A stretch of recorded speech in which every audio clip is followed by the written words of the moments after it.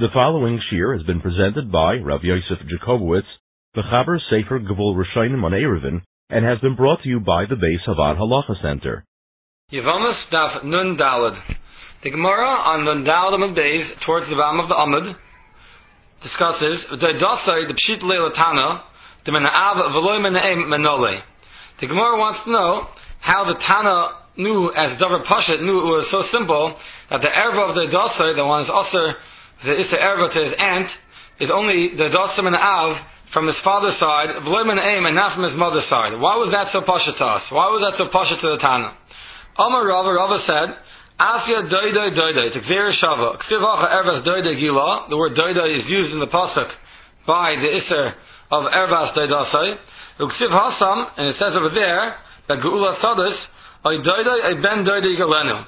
That his uncle or his cousin using the word doidai yigalenu should be goyal, should redeem his field. Ma'ala halon, just like over there, mena'av v'loy mena'em, it only means an uncle from the father's side, not from one's mother's side. Afkan, the same applies over here. Mena'av v'loy mena'em, only from the father's side and not from the mother's side. V'hasam and nalon, and over there, by geula sadis, how do we know it only means an uncle from the father's side? America, because the pasuk says mishpachta yigalenu, from his mishpacha, they should be goyal, they should redeem one's field, the one had to sell out of poverty. And because it says mishpachta from one's mishpacha, so that the Gemara explains mishpachas av kriya mishpacha. From the father's side, that's considered mishpacha. Mishpachas aim in a kriya mishpacha. From a halachic point of view, a relative from the mother's side, that's not considered a family member. Mishpacha only carries over from the father's side and not from the mother's side. If we look in Shulchan Aruch, Choshen Mishpat, in the beginning of Hilchos Nachlis, the halachos of Yerusha, of inheritance, in Siman Reish Ayin Vav, the title of the Siman is Seder Nachlis Ketzad Hu, the order of Yerusha of inheritance, how does it go? And Sif Daled, the Mechaber says, Mishpachas Ha'im, the family from the mother's side, in the Kriya Mishpachas, not considered the family halachically in regards to Yerusha, in regards to an estate, to inheritance. She'ena Eim Yerushas Espana. Mother does not inherit her son. V'loyes Bitosh does not inherit from her daughter. If two people are brothers, they have to share the same mother, but they have a different father.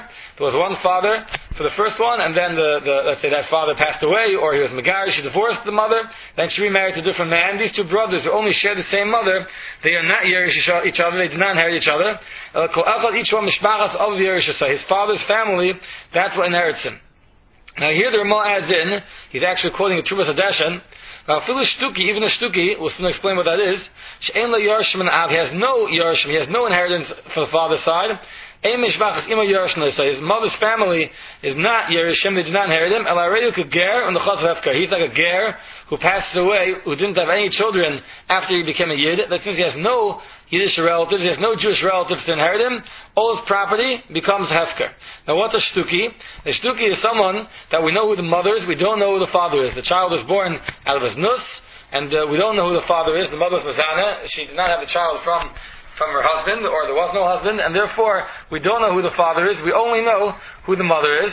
So a shtuki, we know who the mother is, and he has mishpachas eim, he has relatives from the mother's side, and still the Ramah is telling us, the Trumas Hadeshan Paskins, that although he has no relatives from the father's side, because we don't even know who his father is, still the mother's family does not inherit him, they're not Yerushim, and he has the status of a ger, of someone who converts to Yiddish guy who passed away without any Yiddish children, that there's no one to be Yerushim, and all his property becomes hefker.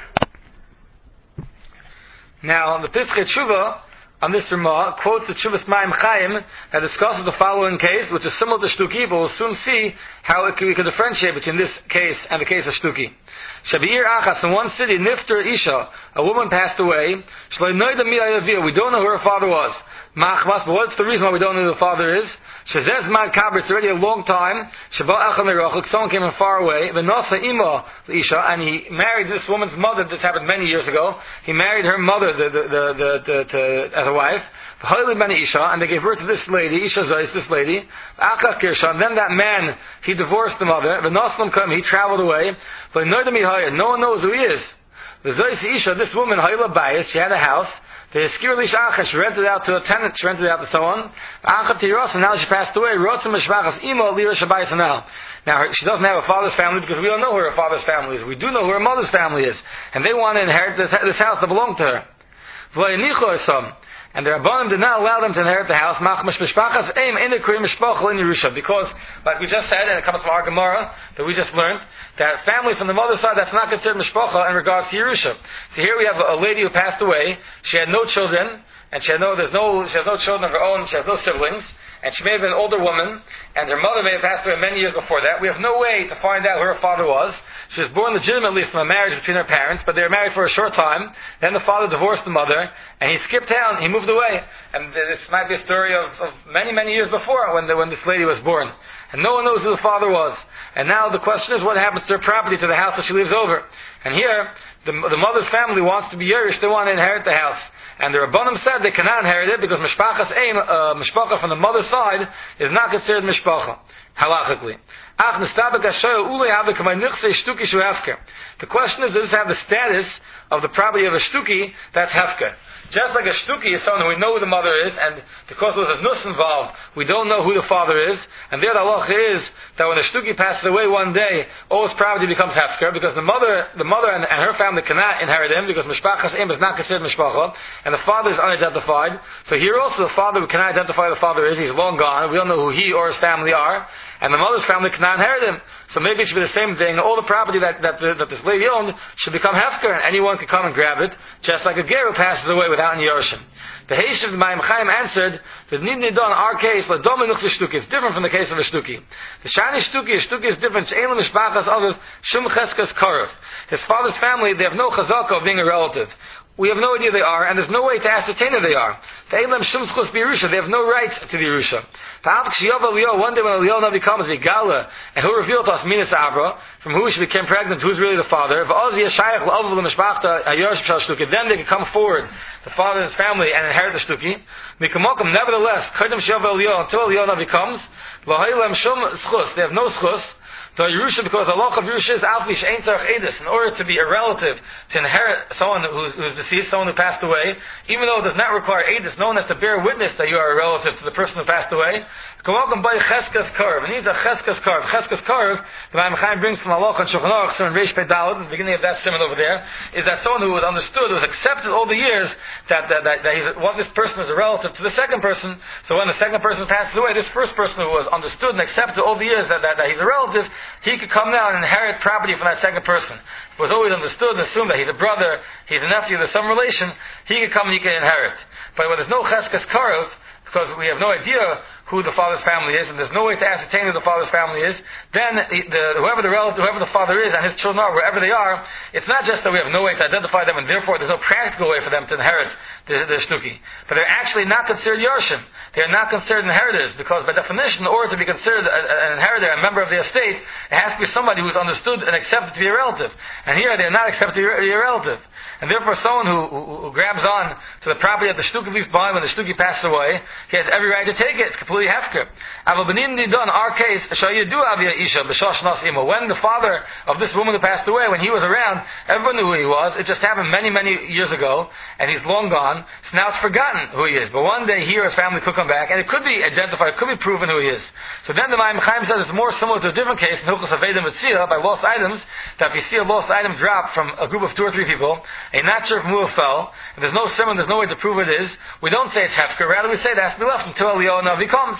Now every time something, we can't identify who the owner is, and we leave it till Eliyahu Navi comes. So Machlekes between the Hager and the Ramah, and Simon Shin, the Mechaber feels that we leave it by the person who's holding it right now. The Ramah says we leave it in the hands of Bezdin. It's a question who to leave it by. The Mayim Chaim wants to say in this case, everyone agrees we leave it in the hands of Bezdin. But regardless of who it's going to be left by, it will not say that it has the status of hefker. It's not the same as the property of the shtuki. A shtuki is someone like a ger. He has no one to inherit him. His mother's family, mishpachas im, is not considered mishpacha, like we learned in the Gemara Yevamis. His father's family, wherever they are, they have no right to the inheritance because they were never accepted, they were never understood and accepted to be relatives. They were never identified. However, Masha'enken, what's different in our case is that there is a father out there who years ago was identified and was known to be the father, and because he left so many years ago, it's forgotten who he is. If we'd be able to dig up the history and find out who he is, it will be all his. And he really is a person who was understood to be the inheritor of this girl in those days when he was known to be her father. It's just forgotten. And because of that, wherever it is, he's not alive anymore. She passed away. Her father certainly may have passed away. But he and his other children or family members, wherever they are the Yerushim, and no one has the right to take it. It's not hefker. And whoever was renting the house whoever was renting the house from this lady when she passed away cannot keep it. It has to be kept in the hands of Bezdin, the way the Mein Chaim goes. Bezdin's one who holds on to it, not the person who's currently holding on to it, who's currently living there. Bezdin has to hold on to it. So one day, hopefully, he'll be able to be identified who the father is, or otherwise he'll be till Eliyahu Navi comes. Eliyahu Navi will identify to us who the father is, and then the father will have the right to, the father or his family will have the right to take the house and take the Yerusha of this lady who passed away. It's different from the din of a shtuki. Now, there's another place where this halacha comes up. It's in Reish involved by halacha manish chimera. The halacha is that a person on his deathbed, he can give a matana, he could say who he wants his property to go to, and it'll go to the people who he specifies, and will not go to his regular yarshim. And this halacha, this takana, is included in the parasha of Yerusha. The Chazal said that just like there's a natural halacha pitayra, the natural way the property goes to Yerusha when someone passes away, there's also halacha manish chimera, that on a person on his deathbed, they can specify who they want the property to go to, and that's who it goes to.